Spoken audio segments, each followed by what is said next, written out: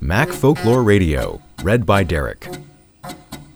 Folklore.org by Andy Hertzfeld, June 1981. Apple II Mouse Card.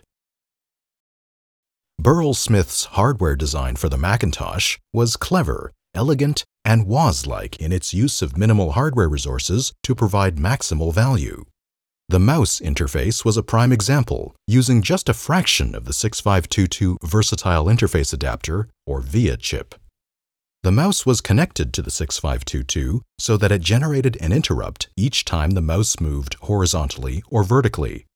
A 1-bit line was used for the mouse button. That was it. The rest was done in software. Meanwhile, my good friend and legendary game programmer Bill Budge came up with an incredibly fast way to draw proportionally spaced text on the Apple II graphics screen. He accomplished this by using 7 pre-shifted tables and a very fast bit-blit routine. It was crying out for a way to connect a mouse, providing the foundation for a complete graphical user interface on the Apple II. Although Bud Tribble wrote the initial mouse code for the Macintosh, I had to maintain it and was familiar with how it worked. I had used the 6522 the previous year to shift bits out from the Apple III to the Silent-type thermal printer. I realized that all we needed was a simple connector to interface a mouse to the Apple III. I asked Dan Kotke to wire one up. Once that was finished, it only took a few hours to write cursor routines and a driver. We had the beginnings of a full Apple III graphical user interface that required no additional hardware. It was exciting enough that I started helping Bill Budge flesh out the program, being careful to work on it only after hours. Pretty soon, we had pull-down menus going, and then a simple word processor with proportionally spaced text. The only problem was that Apple IIIs weren't selling very well. We really needed to get it running on the Apple II somehow. I talked to Burrell about the problem, which came down to making a card for the Apple II that included a 6522 VIA chip. Burrell came back the next day with a brilliant 2-chip design, just the VIA and a dual flip-flop to synchronize it. To move the mouse cursor without flickering, both the Macintosh and the Apple III code used a vertical blanking interrupt, drawing the cursor in the window of time when no video was being painted. But there was a problem. Unlike the Mac and Apple III, the Apple II didn't have a vertical blanking interrupt.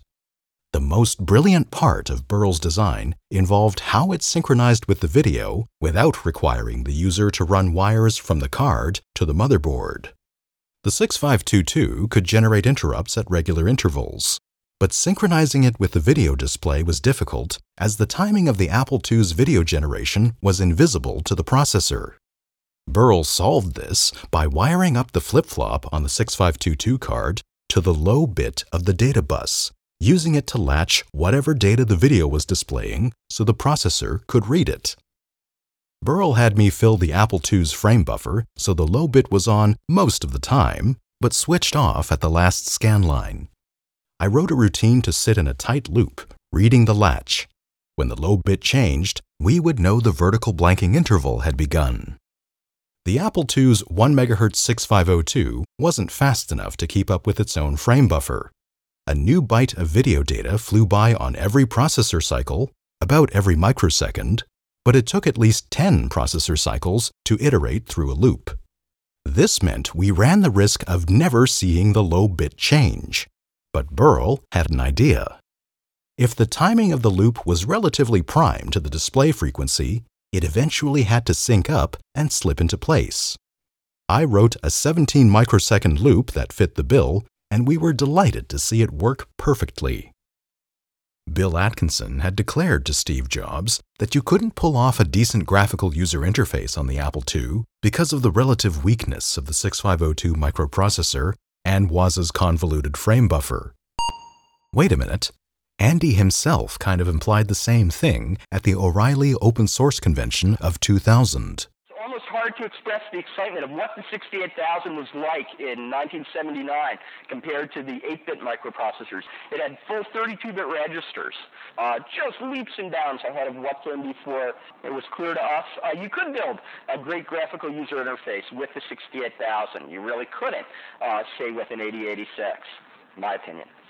Of course, if a machine is Turing complete, you can do anything, etc., etc. But here we'll have to assume decent means is comfortable to use and runs at a tolerable speed for day-to-day business use. Now, I can feel the Berkeley, GEOS, and GeoWorks enthusiasts glaring at me, and the MouseDesk and GSOS crowd, but I digress. But after a little more work in the summer of 1981, we had a cool little graphical user interface for the Apple II.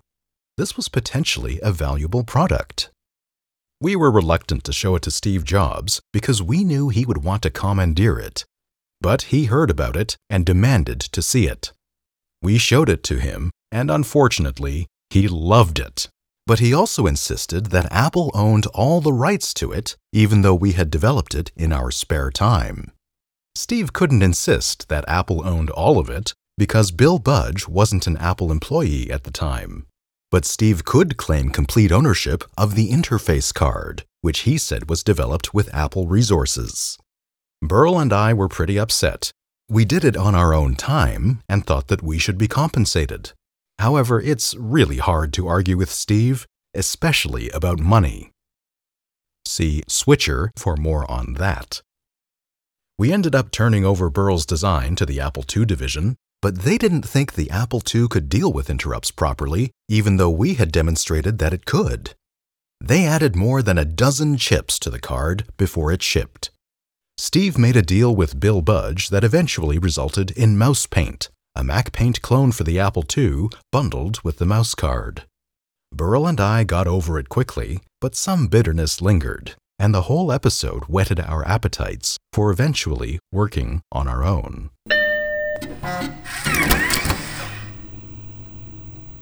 Thanks for tuning in. You can find more stories or join the very quiet Discord server for this podcast at www.macfolkloreradio.com.